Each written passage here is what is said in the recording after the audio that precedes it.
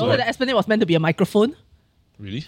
No, for real? Yeah, for real. What? And Ion is a disco ball, let's not forget that. Okay, anyway. Yeah, continue. Oh, I need to process that. It's a microphone. Yeah. Is it really that difficult to be successful in Singapore? This is your daily catch-up. Of course not. Look at us.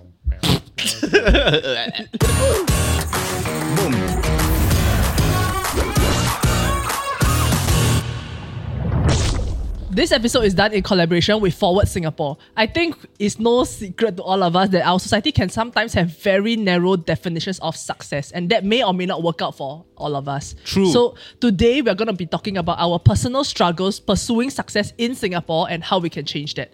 And we have with us Donovan again. Yeah, he's back. To help us with this discussion. Let's because go with his long sleeve shirt. he's a familiar face and he has way more knowledge on this topic than all of us combined. And a new haircut. Yeah, boy. Thank you, go. Donovan, for being here. Happy to be back here. Always. DC. But we're missing Jonathan. Where is he? I saw on In Instagram New he's York. in Trump Tower having fun. Yeah, he bought a mega hat. A mega. Maga. You think he will buy for us? Or not? Yeah, does he think about his friends when he's away? He texted me though.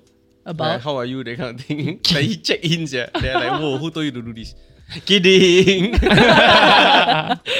So just like how John and us are in two different places. This Reddit thread asks, does anyone feel like there are two Singapores? One for the wealthy privileged class and one for ordinary folks. So this was up on like Ask Singapore about 2 months ago. And he's talking about how from young we are kind of told that if we work hard in school, get good grades, land a good job, right? Then we can, in a sense, like get rich or like be successful in Singapore. But he has this feeling that like, despite doing all of that, right, there's just this gap between him and his richer friends that were like born into wealth that just cannot be closed. Yeah, so I think like maybe something that I'm curious about is like, what do you all feel like have been your starting points in life, right? And has that affected you growing up?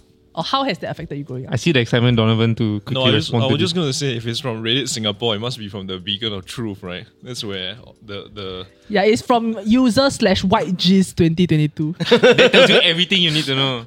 yeah. Nice. And I mean, the topic that this Reddit thread in particular they're bringing up, it plays to, I mean, let's not say play, but it's certainly a liberal concern, right? Like for the downtrodden, for the privileged.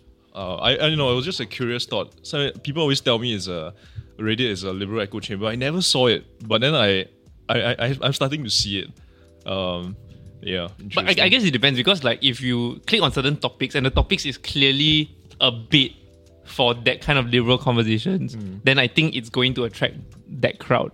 But once you get to like certain like different topics where I think it's a bit more moderate, the great thing about Reddit I think is that it self-moderates itself. But the topic of today is not about Reddit. It's about that post. Do you believe that there's two Singapores? Based on your personal starting points in life. Wow, I don't know. Like from what I've seen so far, right? Or even growing up, to me is you create your own opportunities. I think there are so many opportunities to do a lot of things. And also like today, I feel like anybody can suddenly pop off and be successful doing a bunch of their shit. But obviously in Singapore lah, Yeah. right? Because we have a lot of like a head start in terms of like us being in this first world country and whatnot, right? So I do think that it's very, very possible. I don't see it as like oh shit lah, I'm born into a less well-to-do family, then because of that I stuck, you know? My standard response is it depends, but also because like if you watch Crazy Rich Asians, it's actually not that far-fetched that these 1% do exist. And like having been to international school, I have like grazed amongst social circles that actually are part of that kind of wealth. And it skewed like my thinking of what Singapore was for a very long time because like seeing all my friends being part of like I would say maybe the top 5% of Singapore. But I would say that I'm a firm believer in capitalism, and I think Singapore is a great beacon of that. And I think if there is something that you are able to, like a problem that you're able to solve, you'll be well rewarded for it. If not Singapore, in the region in which Singapore has become the HQ for many places. It should be said that not every entrepreneur gets that success, and you have to be that lucky 2% or 1% of entrepreneurs to get that success, but it's still possible. But you see, like if we're talking about like narrow definitions of success, right? Fair does enough. your example not fall straight into that? Because we're talking about this only if I come up with a idea that like no one has done before, right? Or that I managed to popularize in some way, and then I can get rich off of that. Yeah. But then like for a lot of us, that's not the case for. So So sorry. I just need to add one more point. That idea of what I felt success was is something that I've since changed like in the later years of my life because this is simply a financial definition of success. Yeah. But if you take finance away, then how do you be successful as a human being? I think that's a completely different conversation. So how Yeah. are we defining success? Or like what do you guys think would be a more appropriate definition for success? I Is mean, it happiness? I feel like even if you take the money out of the definition of success, right, it always feels like it boils down back to something that resembles that. So, for example, right, probably most people would agree with me that someone who is successful is someone who, let's say you start like a charity or some kind of like advocacy movement that helps like the downtrodden. You're not rich. You're not like in Forbes 30 under 30. I hate that list. But then It's rigged. you are covered by Straits Times, you're covered by CNA. And then it's like, that's successful, right? Because you're reputable. Yeah. And reputation is, or like being under the limelight is typically correlated with successful, being rich, being, people know Byproducts you. lah. They are byproducts lah. Yeah. And you have opportunities. People will invite you to speak. People will invite you to be like on their company's advisory board, etc. It opens up doors essentially for other things. And Yeah. even if it's not correlated, like even if your fame doesn't necessarily mean that you're rich or you're not famous because you're rich, it sometimes compensates for that. In But life. then you see, right? Those are not metrics. Those are byproducts, Sure. right? So if you boil it down to the metrics of success, then it's so fluid, and it really depends then on what you are trying to aim for. And that's why when I talk about like being a human being, right? Like what does that even mean, right?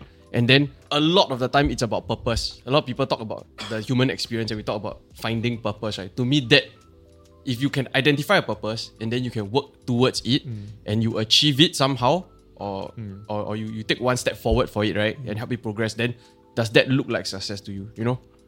I mean, definitely, right? Like what we consider successful depends on what your purpose is, right? If my goal in life is to forward as many paper aeroplanes as possible, I can forward 1 billion paper aeroplanes, but people will probably think like I'm some kind of like wacko, right? But who else has forwarded 1 billion aeroplanes, right? I'm considered super successful in my own terms of what I want to do, right? That's them Mr. Beast, yeah. But at the end of the Yeah, day, I was gonna say. it is recognition, right? Because you do want to be recognized for that. Hopefully, you do want to get some kind of world record. Exactly, right. So like coming back to the question of like what is success, it's not about what other people perceive you to be or not be. It's whether it aligns with what your own goals are, right? Whether your goals are something completely mundane, stupid, possibly even like racist or like harmful to people, right?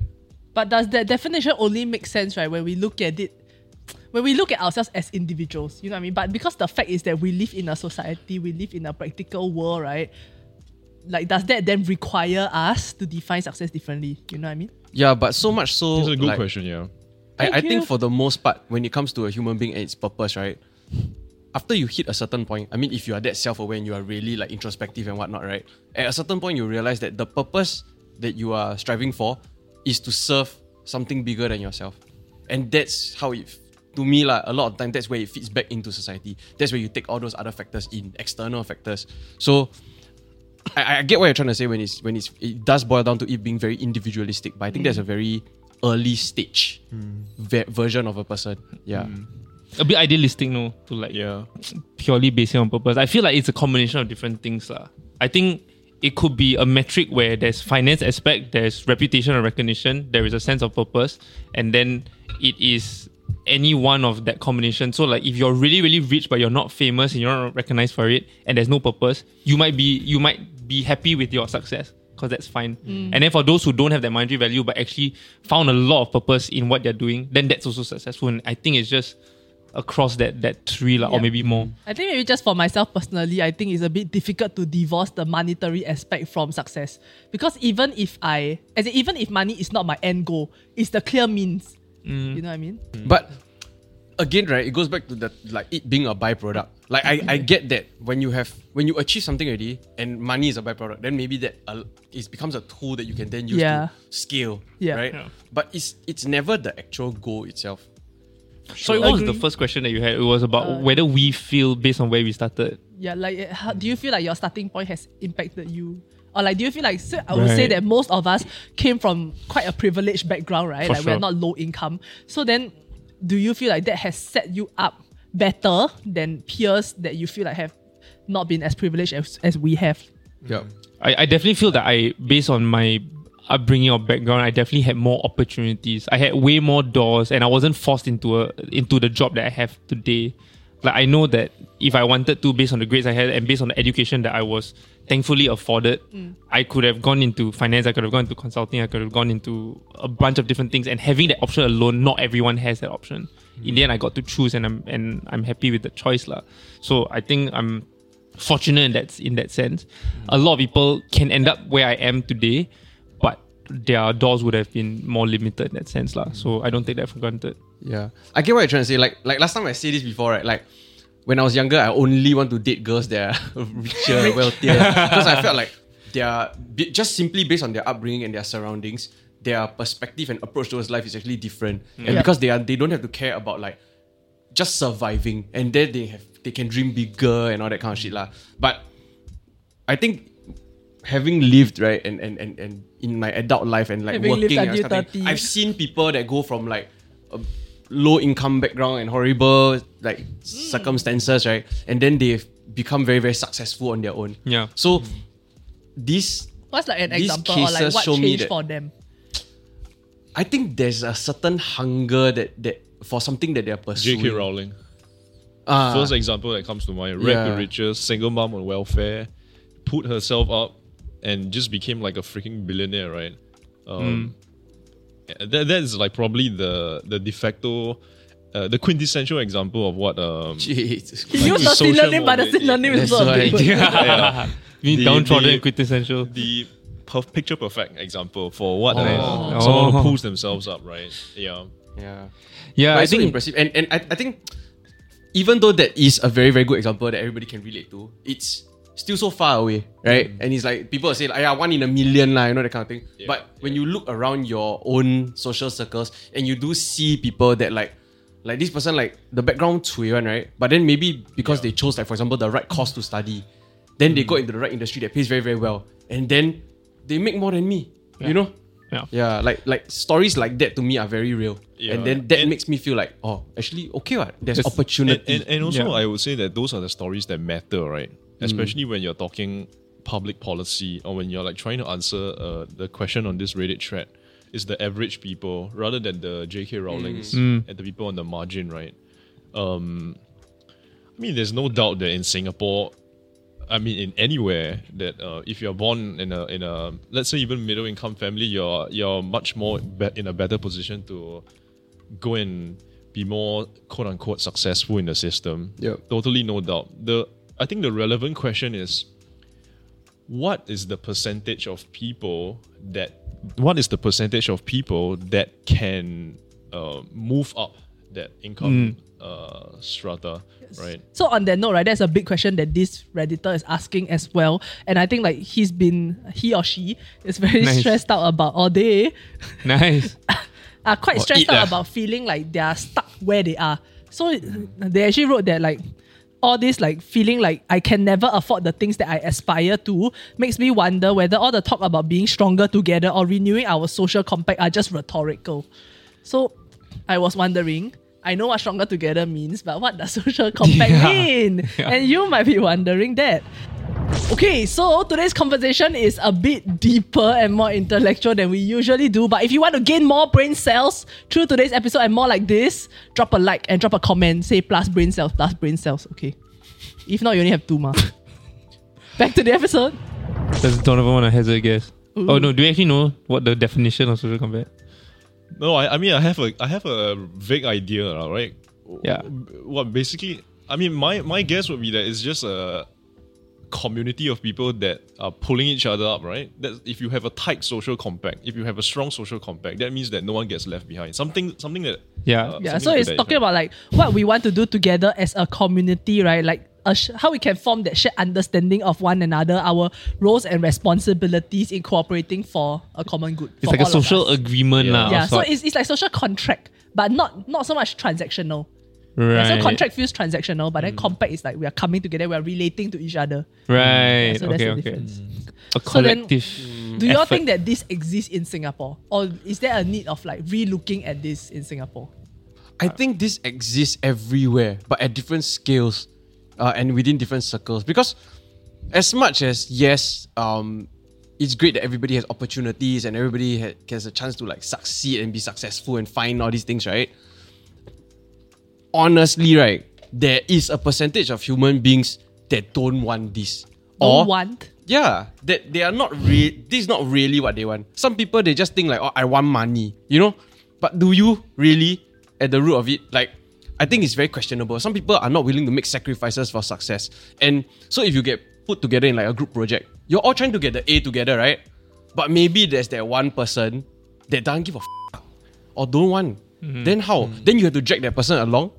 I think it's very difficult. And for that person to then look and blame and say like, I don't have the opportunities, I don't have this, I don't have that, right? So basically, you're saying the poor is happy being poor, is it? It was right Calm in your down, mouth. sir. I think some people... Because right, that's exactly how the crazy anti-government people would interpret that. Right? Yeah. That's exactly how they would read that. I say, are you kidding me? Are you saying the guy who's like collecting, the old guy that's collecting cardboard boxes, he wants to be doing that for the rest of his life? Actually, my friend's grandma, yes.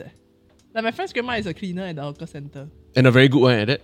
I'm not sure whether good. I never go her hawker center. Okay, before. no, there's definitely external factors that play a very big part, right? And sometimes it might also be the case of like you sway. Not everybody going to get lucky in this life, right? Opportunity doesn't mean that.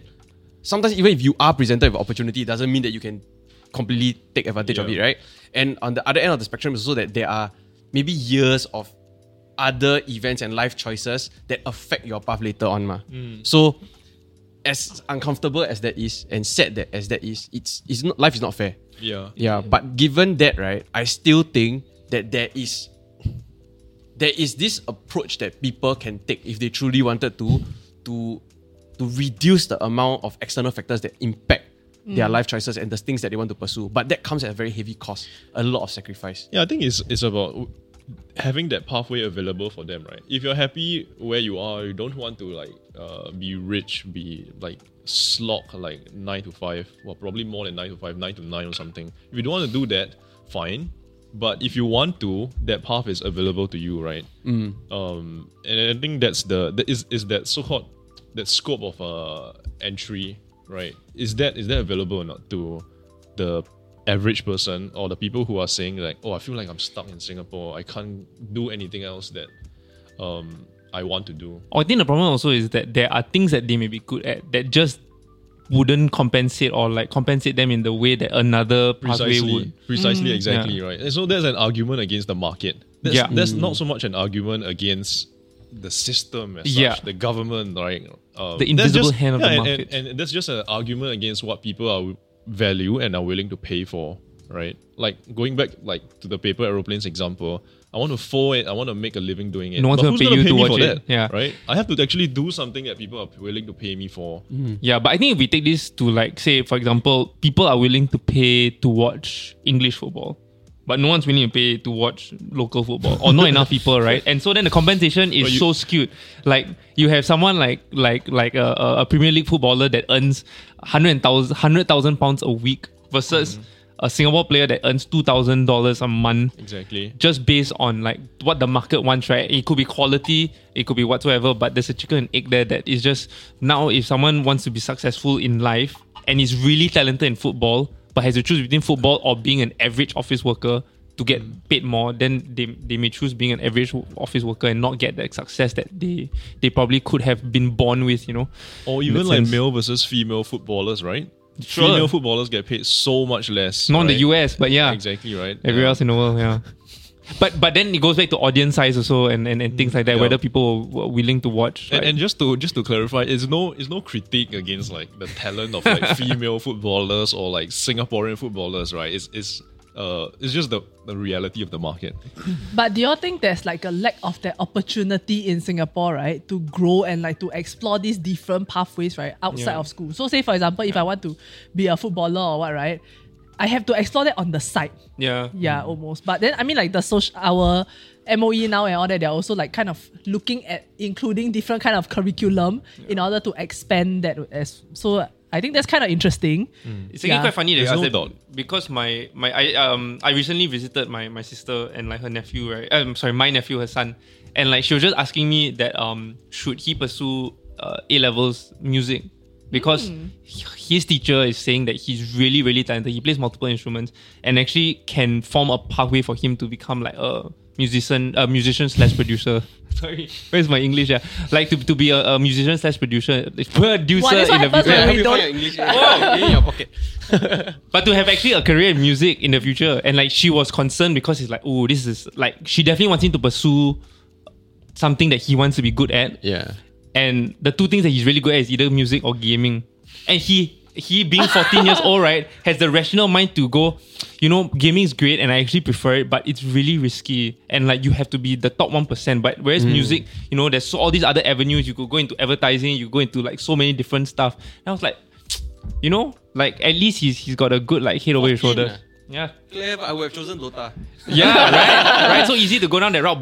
But like the fact that this was such a novel story to me, right, just goes to show how we haven't quite opened up yet. It'd be quite great that more kids are exploring the arts, for example, or sports as like a viable career. I think like even when I was in school, right, like the option of doing A-level music was mind-blowing to me. Because I grew, people know that I have a tiger mom, right? So then like even, so that was, A-level music? yeah. What the hell is that? I had no idea that was a thing. Yeah. So you take music as one of your examinable. So instead of taking bio, I'm being examined on music. Only? Like No, music like one of theory, your then I subjects. play, Yeah. yeah, as one subject. So there's theory and practical. So easy. No, it's quite It- difficult. Oh, it's like them high level one. You have As in- to you have to compose and then you have to Yeah. like You have to learn score how to and be a then you have to So like, easy. No, I'm kidding. Really? No, A-level? Has this been available all along? Since from my time have lah. So it was mind blowing because everything you knew up to that point was that Like this was if just you not do the this, you're not- acceptable thing to my family. yeah, this is a hobby. yeah, it's a hobby. But it's not just your family, right? It's your school, also your friends. My friends were Like wow. if you told your friends, "Hey, I'm going to take music. I'm going to take my examination in music," wouldn't they look at you like, "What the f wrong?" Yeah, They like will you look at really what's think wrong, you they can will- be the next Taylor Swift, man? No, they will You look know? at me like that's so cool, like that's so fun, and like it's something that they Yeah. almost wish that they could do also. Yeah, but you'll be cool and But unpaid. that's so cool. But something I that's would your never narrow do. definition of Actually, success. in fact, so I did IB, right? And like my IB cohort had maybe like 300 or 400 people. I did IB music, 6 people in my class. Out of the 400, everyone they all, because you, instead of an art subject, you could either do drama or music, you could take a second science. Right. Everyone took a second science. And where are they now? Doctors. They're all very successful doctors. Okay, you can't be a doctor, take music. I think they all go US, like all go like, wow. Yeah, but it's in just the fact that like even being able to explore this was like kind of mind blowing to me. Yeah. Then, so for myself also, right, when I told my mom, right, I wanted to go and do media. So then like, so at first I told her I want to do I was in uni. Then I said I want to study communications. Then she She don't understand. Yeah, Your she- communication failed. ironing her A lot clothes. of good that Then did she me. say 什么来的? Then she like what is that? Like then I like how do I explain in Chinese what communications is? Then like Channel yeah, then I say it's like do TV, like do advertising, that kind. Then she like You need why a must degree do to do this that. kind? Like this her ironing her clothes. So then she like why must do this kind? Like why can't you just go to a normal school like people would go to lah? Then Yeah. They seem to have a degree for everything now. yeah, so then I'm like wondering, right? Like at what point, right, did non-traditional pathways stop being viewed as like a death sentence? In And like- in Singapore, when it made sense, when it made economic sense, right? No, so like, I think, like, back to the point about like the entryways, right? Having the entryway, like if people don't want to do it, fine. But if they want to, they should have like a scope and a path available for them. At least, right? For all the criticism against the education system here, at least the Singapore government gives you that pathway. Yeah. Right, they give you those classes. Can you imagine like a country that says, you know what, you're only going to do STEM, right? You want to do arts or what? Off. And that would be like way worse, right? Way worse. At least Everyone was our gonna say that education to me. system has them. But I think the correct critique of the education system in Singapore, right, is that the government privileges the so-called practical fields, the STEM fields, right? Lee Kuan Yew said so many times that like we don't want like the philosophers, the sociologists, the artists. We want the engineers, the scientists. Up until Pragmatism. the point in somewhere like in the mid 2000s When the Sam they- Willows came about. no when they Then when he they loved Glass born- House. Then he need when to. they realized that the arts actually can bring in revenue to the country, Yeah. then they started, oh, you know what? Now we need to change our path. Now we need to build the what's that freaking building? Esplanade. Yeah, the Esplanade. Yeah. Now we need to build that, right? Now we need to pump like tax dollars into all that, right? You know that the Esplanade was meant to be a microphone? Really? Ended up No, being for a real, for real? durian. Yeah, for real, for real. What? And Ion is a disco ball. Let's not forget that. Okay, anyway. Yeah, continue. Oh, I need to process that. It's a microphone. Yeah. How is it a microphone? It can lah. If you look far away from space, maybe. And you squint a bit then. Yeah. Yeah. But you see, but anyway, the point is that like only when it started making like sense to like when the government can profit from it, when the country can profit from it, right? Then let's open up those pathways. But that's a great thing, right? That's a form of reassurance or like reinforcement that like actually it is a viable career. But question, right? So I don't think. Okay, I'm not sure whether this classifies as the government having almost like backward like sentiment, right? But it is the fact that during that time period where Lee Kuan Yew was like making these speeches and all that, right? That was what we needed. But now that like we have shifted, we have developed, we have grown, right? Like up the hierarchy, Maslow's hierarchy of needs and all that. Then now we are also able to be promoting this alternative pathway. Oh, but back then yeah. it was a necessity. Yeah, it didn't make sense at the mean- stage of development that Singapore is Yeah. at. I mean, it's a very good point, and you know these kinds of like counterfactuals, right? You can speculate with it to the end, right? I mean, you could point to a country like, for example, South Korea that has never pursued that heavily. What's that? South Point Korea. it, Korea. point the country. Oh, So they're somewhere northeast.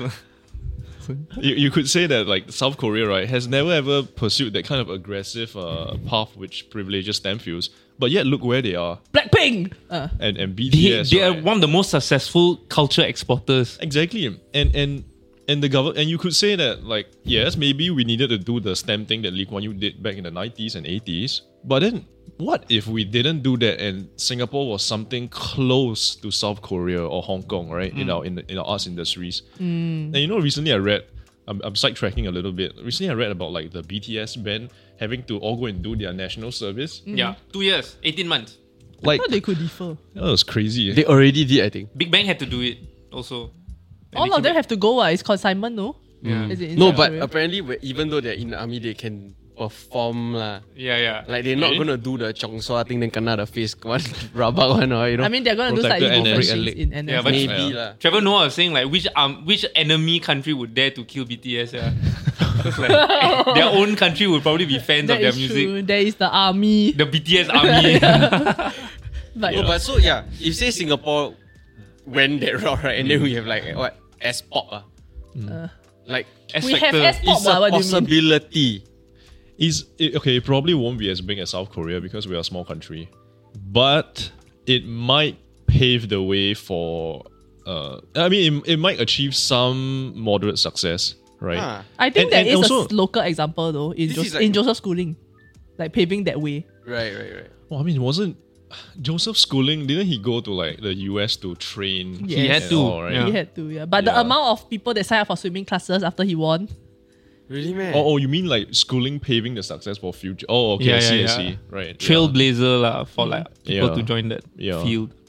But even before Esplanade, right, there was already like music events and all this kind of stuff, and people were like, they were like the Brass rock Bazaar. band period. You know what I mean? Battle bands. Like people still go and do this type of shit already, man. But No, it was I think very there ground was up some, though. there was some. But I think the Esplanade was like the first official massive effort by the government to like really, okay, this is something we need to do if we want to survive into the we want to turn Singapore into a Renaissance city, It right? legitimized, it recognized that this is a Yeah. proper like industry of sorts. Like before this was like maybe Substation was very ground up like Yeah. effort to like Yeah. create these I shows. also think that like with social media, like people are starting to see that you can do this weird thing and be successful. You can do this other thing and be successful. They are gaining more knowledge and exposure to a lot of alternative fields and career paths. And that Exactly. that gives you the confidence to also pursue these things as well. It gives you the scope of entry. Yeah, Right. which I think is so like much more previously, you would never be able to monetize that, right? And now you can. Now you can post like, I don't know, TikTok videos. I mean, this show would never be possible without social media, right? Can you imagine? Can you guys imagine like going to MediaCorp and saying, "Hey, we want to start a new show. We're gonna like make fun of this. We're gonna say these types of things." They'll immediately just like not accept your license, right? But now they're copying us. No, but it's true. Like it's if you interesting. So it's now that they have all these shows, right? Then like even the so-called establishment has to adapt. Yeah. you could almost say like the early YouTube media companies that started, like even way before us, right? They really paved the way to monetize YouTube and make it a legitimate business for all of us at the end of the day also. But I think when we think about, I mean, on the topic of like equal opportunity, right? Is it not interesting how we view opportunity has kind of evolved?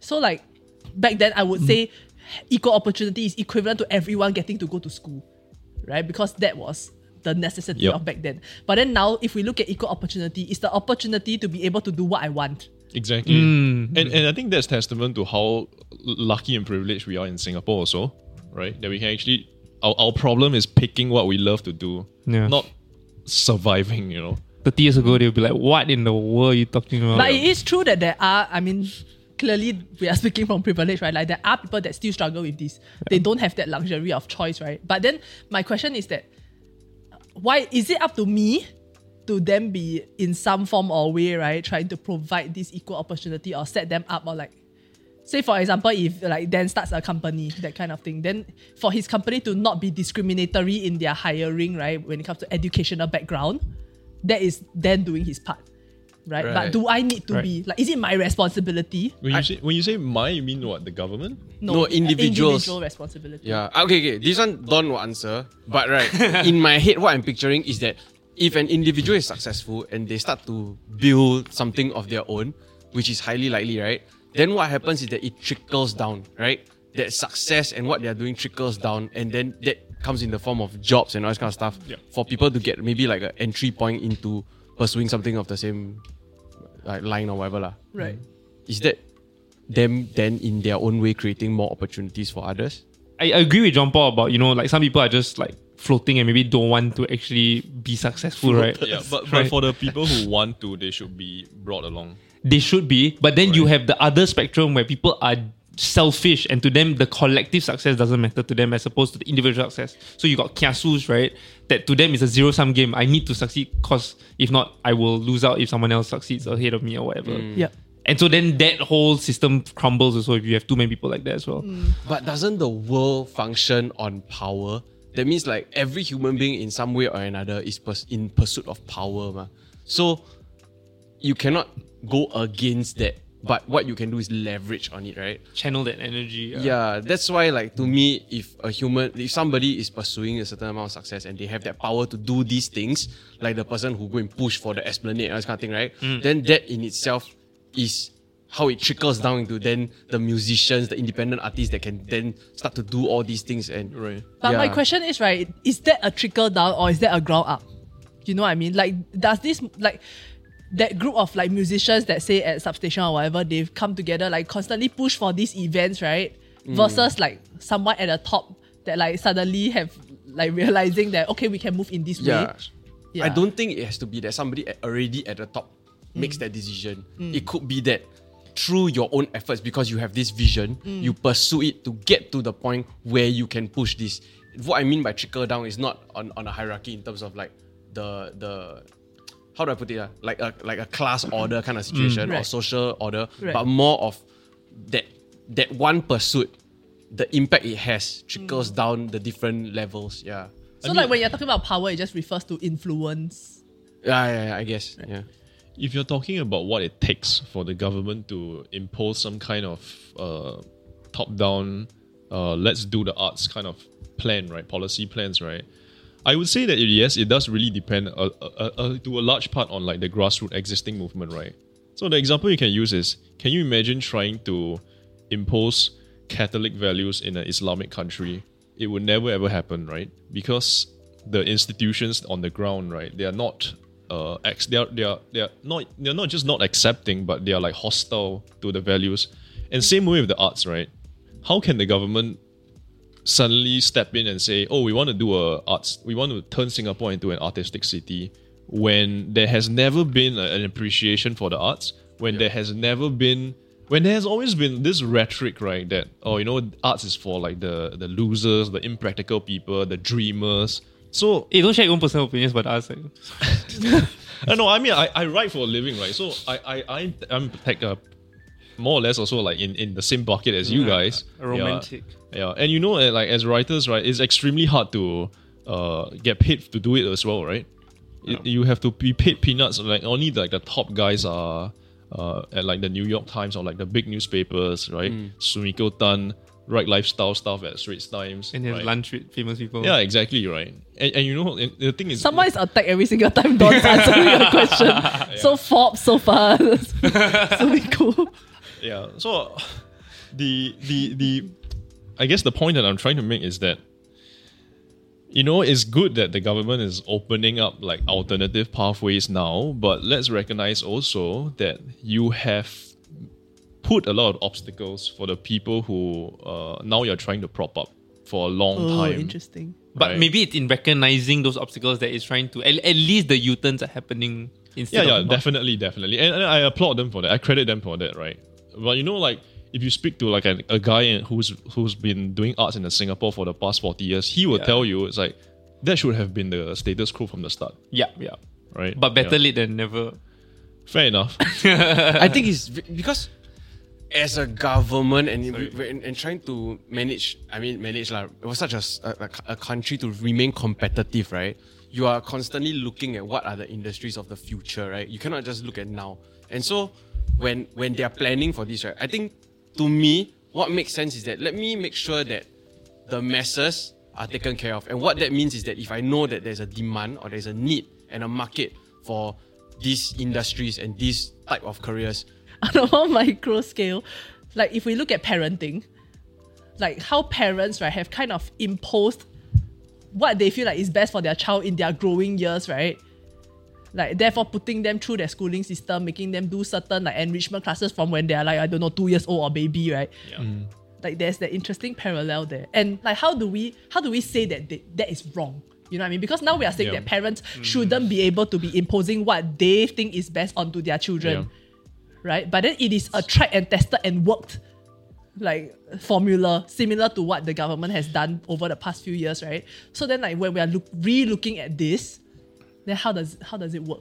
This reminds me of the survey that came out about essential and non-essential industries, and everyone put arts as like non-essential, right? And so like if you have a parent that you hear your kid suddenly wants to pursue the art and you go, the country doesn't even think you're essential, and then you want to pursue that, like I can understand as a parent the concern that I would have over a child, and like you're going to spend the rest of your life pursuing a career that you're going to regret in 20 years time. Yeah. Trust me, I have the foresight. I am 20, 30 years older than you. Yeah, I have lived. I was you, but now I am this. Wow. Yeah, and I feel like we shouldn't stop that thinking of parents. I think we should just open up parents' mind that actually there are multiple pathways to success. That is not a key phrase that I'm taking off a script, even though I feel like it is. But like, maybe you have maybe we need to change the whole education system where people pursue 3 degrees in multiple fields. So more studying. oh my god, I've said this so many times, how I will restructure the education system. Say one more time, please. Like, if you are fresh out of JC, you are 18 years old. Yeah. You don't know jack shit about life, right? Exactly. How are you supposed to decide what you want to do? And then you go and commit like tens of thousands of dollars to do a degree and give away another 4 years of your life. Yeah. And then you realize you're not interested in this thing. Yeah. Or you enter the industry, you don't know what the hell you're trying to do. Yeah, it's kind of crazy when you think about it that way. Yeah. It's like signing a bond for something that you don't know what you're going to study Exactly. for. Yeah, it's like marrying someone you only met for 2 years. Even people choose poly courses, they don't know what the hell they're looking for, Yeah. So in my head, right, if I were to restructure, is that we will have to do at least a year where you cycle through semesters of like, for example, industry internships. You must do 3, and then right, they must be of 3 different fields. three different industries. So you at least get to dabble a bit and kind of get a better sensing of what these industries have to offer or what it's like. Then after that, right, then you go and choose some course that you want to go and do. You know what I mean? But you see, even that Singapore has turned into a problem because, when we talk about that, right, not knowing what we want to do, what's the solution? Internships, right?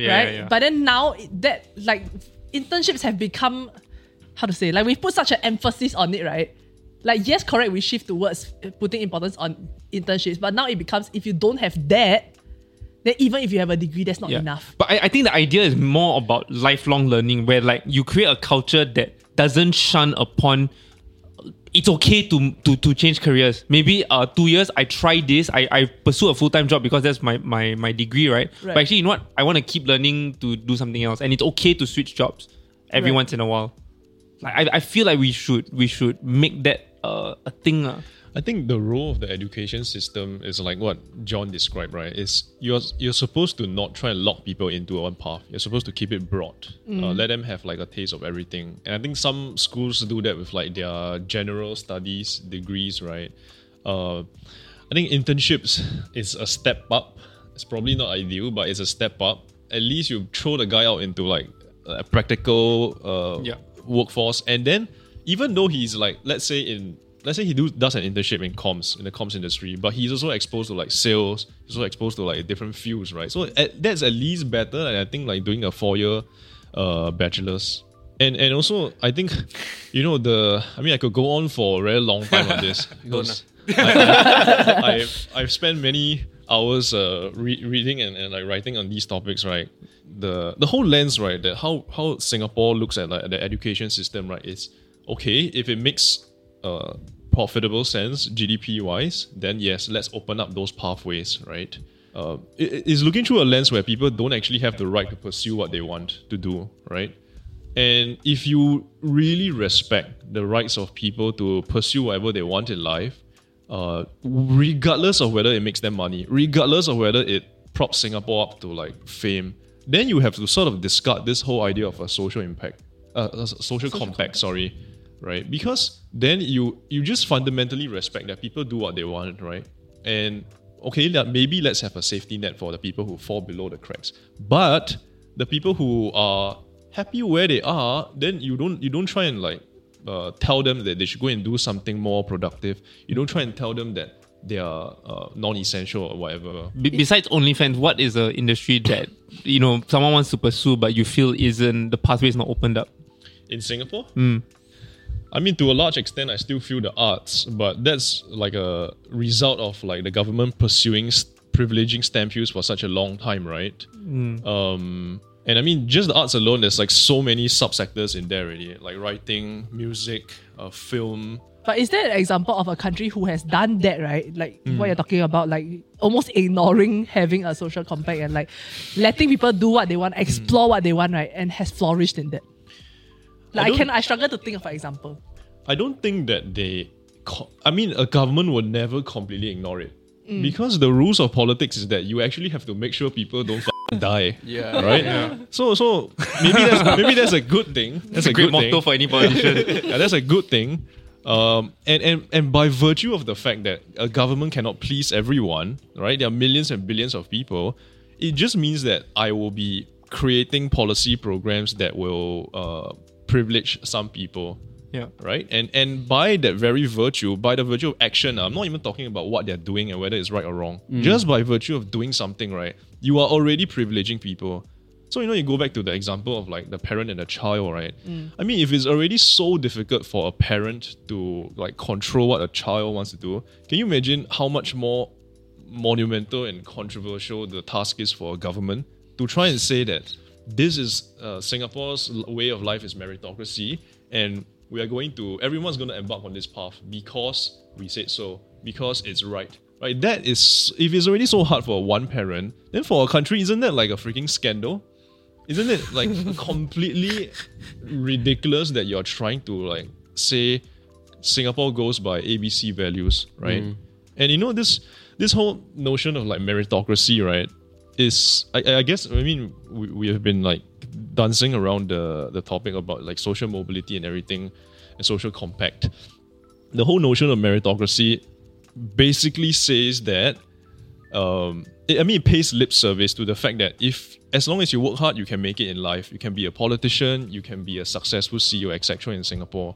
But in practice, that hasn't been true because the STEM fields are privileged and the people who are in the arts are marginalized, right? So I think it's also a subtle point here. I think that the rhetoric of meritocracy is useful because it teaches people to pull themselves up by the bootstraps. But in practice, it will never be possible. But right? Is that not where the government comes in with policies, right, that helps to lift the disadvantaged people and kind of like balance out that starting point? Yeah, so it's selective meritocracy, or either there's a meritocracy applied at different levels in different intensities and ways. Well, let's say, so okay, for example, now like the government's opening up pathways for the arts, right? Let's say that they throw in $1 billion into the industry in subsidies, right? If you dig through the policy program, you will have to find that, let's say like $500 million goes to the film industry. But then what types of films? YouTube shorts? Porn. Jack Neo types of films? Porn? Yeah, porn is definitely one aspect also. What kinds of genres? So, you still have to like discriminate and choose like, okay, what kinds of artists are going to get my funding? What kinds of artists am I going to prop up? And so, like if you are really consistent to the meritocratic philosophy, right? You have to still say that, oh, this is not meritocratic because you are privileging some over others. When in theory, a meritocrat you would start from an equal starting line. Like for example, a race, right? Everyone starts from an equal starting line. The gun fires, everyone runs off, right? And then whoever wins that race, you can say that yes, he is as per meritocratic philosophy, the winner of the race is the true winner of the system. Yeah. In the example that he gave, right, that in some sense the government is choosing who to privilege, right? But then does that not then show people, right, that like I almost have a blueprint, like I can succeed in this way versus I cannot succeed at all. So like their representation for what it could look like in Singapore. I also feel like, at least some funding, so like you mentioned also, right, like selective meritocracy and its flaws, etc. But I think it's about giving opportunities to certain pathways that may not have been given there in the first place. Because $500 million to the film industry is better than no money going to the to the arts industry as a whole to prop them up. To me, the metaphor of the race makes sense as being fair, but if one of them is handicapped, I would want to give them a wheelchair in that race as well. So it's how do we give certain advantages to people who may be at a disadvantage to begin with? Yeah, but you see, right? So I also agree when I visualize the race, right, that you're talking about, I see a child, I see different genders, I see different ages, I see everything, all kinds of differences, right? So does meritocracy look like me trying to get everybody like even out before the race even starts, right? So if it's a child, I add like wheels on the shoe. If it's a handicapped person, I give them a wheelchair. If somebody like the athlete, maybe I don't have to provide them with sports shoes, but I provide the other person sports shoes. You know what I mean? Like, but you see, that's a very backward way of talking about equal starting point or equal opportunity. So like this is something that I've mentioned just now, right? What you are mentioning is kind of that in the past, equal opportunities, everybody gets to study. So in this case, it's everybody gets to race, right? But then no, so that is already done, right? Everybody already gets to race. No, but what if I don't even want to race? Yeah, maybe you want to swim. I mean? Yeah. No, I think what John is saying there is that even if you start at the same starting line, you are not really starting at the same starting line, right? Because everyone has different social backgrounds. They were raised by different families of wealth. And yes, the race analogy is not perfect as well. Yeah. But I think it's a good analogy to illustrate, right? That this whole approach of like meritocracy, right, is it will never be able to please everyone or even close to everyone. Yeah. And basically I'm going to like shield my book now, but then basically what I argue you in my book. expected it, don't you? Basically what I argue is it's my third time here, so I think I've earned some right to shield it. No, but it's just I've been building up to this moment. But no, basically it's just an argument, right? So basically what I think, right, and my co-author, right, we wrote the book together. What we think is that the whole lens of thinking through meritocracy, right, is useless, right? What you should really be thinking through a lens of is social mobility. Because, right, no matter what philosophy or political philosophies you say you want to use, it all boils down to the fact is, are the least privileged in society, are they moving up? Are they getting richer? Are they leading better lives? And that, I think, is the true and more accurate standard to measure progress, or even measure like government policies. Buy my book, it's all there. And honestly, right, on the social mobility point, right, okay, I'm not an expert on this, caveat first, but I think that there is strong evidence that there is social mobility in Singapore. And the way they sort of like try to measure that is, I mean, there are multiple ways, right? One way is, some of these researchers, what they do is that they take father and son pairs, they take like tens of thousands of them, and then they look at their income levels in different decades. And so if the son is making more money, inflation adjusted, than the dad 20 years ago, 10 years ago, then you can say that there is some social mobility. But if they're stagnant, then the system is not working. There's no social mobility. And the studies that have done this, they do find that the sons are getting richer over time. On average, right? Of course, there's always outliers. Like people in the YouTube comments always like to go to the outliers. But on average, there is social mobility.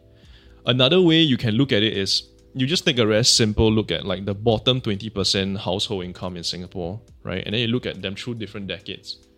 And you do also find that the income levels are increasing. So assuming, right, that the poor people in that bottom 20% group is also the same in the bottom 20% group 30 years later, they are still getting richer. The lower trade workers are actually better off than they were 20 years ago. Exactly. So a variety of studies have confirmed that, or at least lead to that conclusion. But like the perfect study, right, would be to really track like people, the same person, right, over 5 decades. To my knowledge, there has never been a study done like that in Singapore. If you do that now, you have a great book in 50 years' time.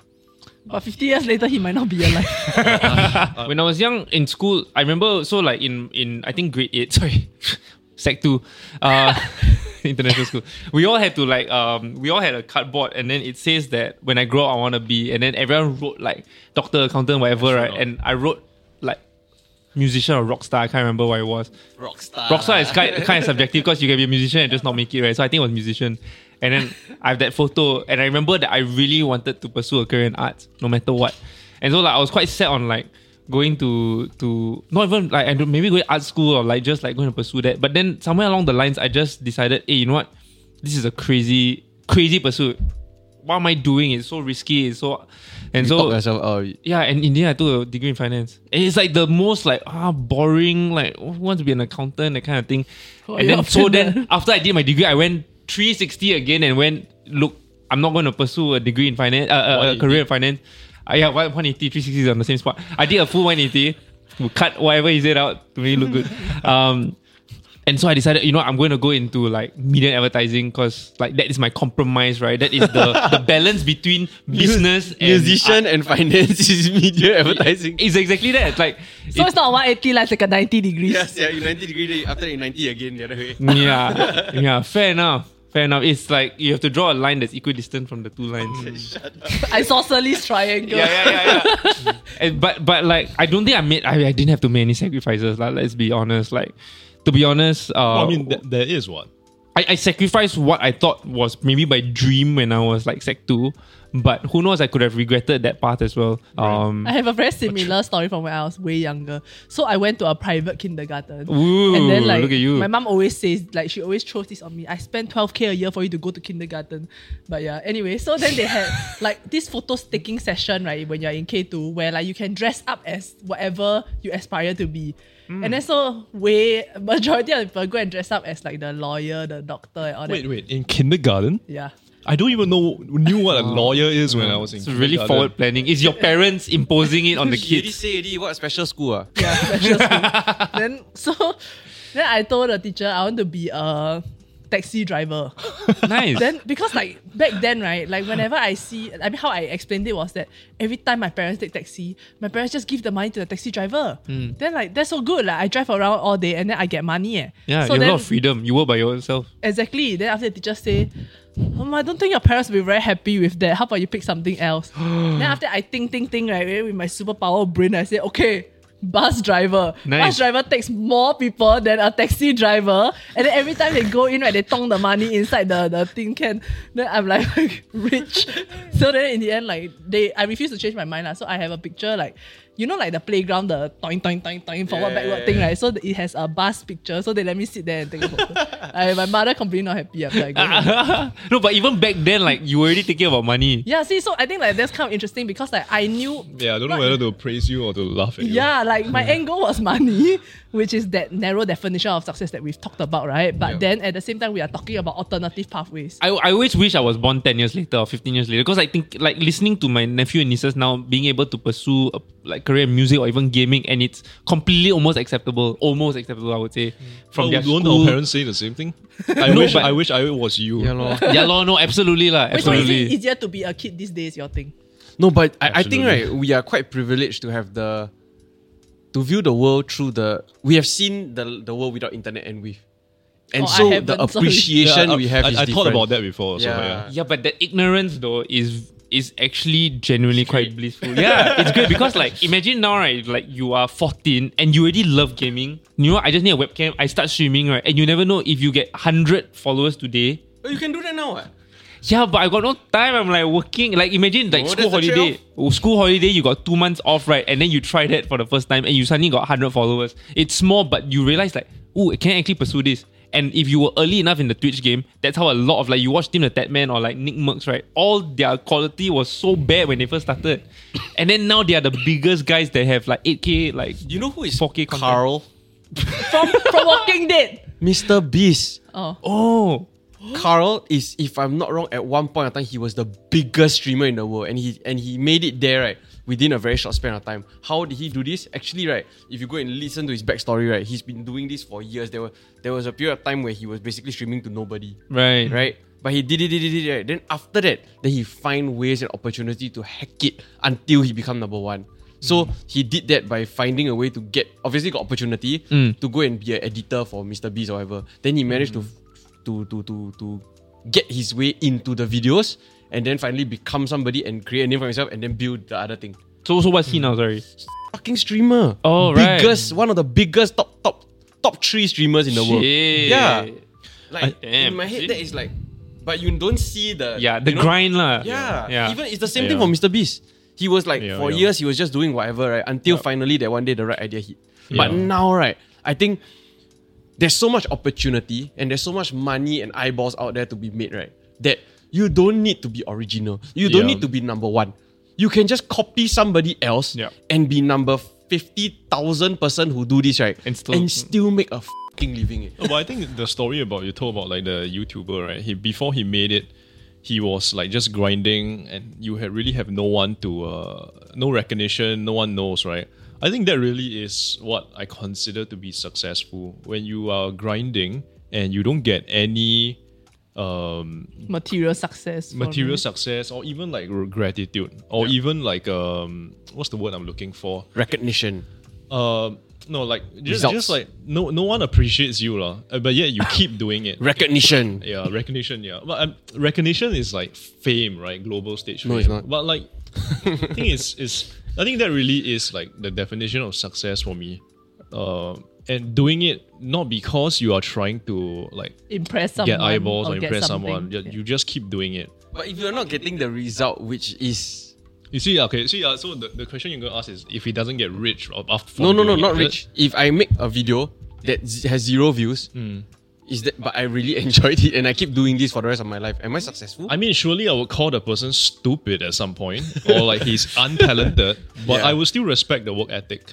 But like, because we Right? look at like say MKBHD, But there's right? clearly something wrong with his work ethic. because if there are he's not more, there's improving. more to making videos than just the videos themselves. Yeah. And if you don't are unable to learn that, Yeah. then you're not successful. What? It's like you are a mathematician but you only know plus. Like, at the end of the day, is But the I'm happy doing 1 + 1. That's why that we only can plus. but it's the time horizon, right? Because like we look at a lot of these successful YouTubers, like MKBHD or Dave Lee or like whoever you just mentioned, right? Like they probably spent 3 or 5 full years, right, where they had nobody and they kept pursuing it. And Exactly. you Have talk you- about the definition of like insanity, right? It's like keeping at something that doesn't like affect any change. Isn't that from Far Cry? Sure. Yeah.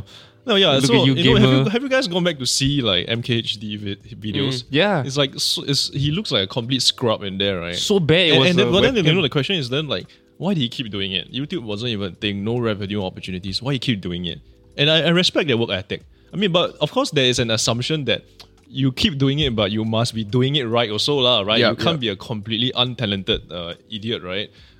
You keep Debatable at this point, though, in this day and age. I feel like the what you are saying, right, is two different things. One is success, one is passion. One is something that you're willing to suffer for, and that's fine. At least you found something that you're passionate about. But success is different because that is measured. But I think for him, like maybe personally, the definition and measures. Yeah. Yeah, I mean that's just reality, right? I think at some point, if you are really not being able to like monetize it, you should stop. And I did too. I worked in consulting. I worked in non-writing areas, right? But I still think that, you know, like even if you stop, you come to the point where, okay, I'm really not making it, I stop. You still have that with you. You still have that. You still can at least reflect and say that, you know what, I tried. I did this, right? Compared to the swarm of people out there who all say they want to do it and they have never actually busted their ass to try and do it, right? So you have that over them. And I think that to me, right, is extremely admirable. Yeah. And in fact, I find it even more admirable than the people who make it in some sense. Okay, yeah, fair enough. Yeah. Which goes back to what you mentioned about that definition of success for you. Yeah. So then, like Yeah. in Singapore, right, or like as a society, what do y'all think are like how can we do better in terms of like recognizing, right, or opening up these like alternative pathways for people? So I think something that MOE has been doing Yeah, is removing bending, right? Like re-looking at ways that we grade people or like we say what is successful and what is not. So I think publications, Yeah. media coverage is something that's very helpful for Right. many people. Right. Like because it does pull eyeballs, it does bring attention, and what that also does is it helps you to connect with other opportunities. So like for example, like we also do human stories and micro documentaries on MOSG side, right? And some of the people that we featured with like unique jobs and whatever, after we feature them, they actually get more clients, you know, they get influx, they send messages and thank us, and that's something that we really enjoy doing for people also. So if you have an interesting story out there, we can cover it, submit it to us, yeah. That's the best pitch you've done for like submission. For real, yeah. But that aside, right, I think this is something that quite a lot of people like can try and seek and do also. I think media coverage. And more to that, I think is the attitude change, right? You know, like whatever the government does, right, is still within the boundaries of how the traditional values and the norms and the attitudes that we have. If people never ever dignify like that, what I was talking about, right? Like they're just being able to do, and you don't ever dignify that, then the government, there's only so much the government can do. The government cannot, like what I said, right? You can't impose like Christian values onto an Islamic country. You need to do whatever the government does must already fit somewhat into the attitudes on the ground. Yeah. I think two things for me. One is that like I think you should show that support through your dollars. I think like if you really enjoy something, like say for example you really enjoy the art and you really like the play, for example, pay fair value for it. I think too many people in Singapore, not just Singaporeans but whoever live here, right, are too used to finding a good deal. And every time we hear that it's local, we always expect a local discount out of that. And if it's good and it's something that is a new industry or whatever, support it with your dollars. Like, I think pay for it, don't expect like a good deal. I think the second thing is that there are other things you can do for free. Liking a photo is free, and you have a friend that is pursuing their own business or like career in something else, and they just need a like so that the algorithm will help them push it to other people. That like is free. You don't have a limited number of likes. Just help. Really is free. You can try. There's one here. You just click.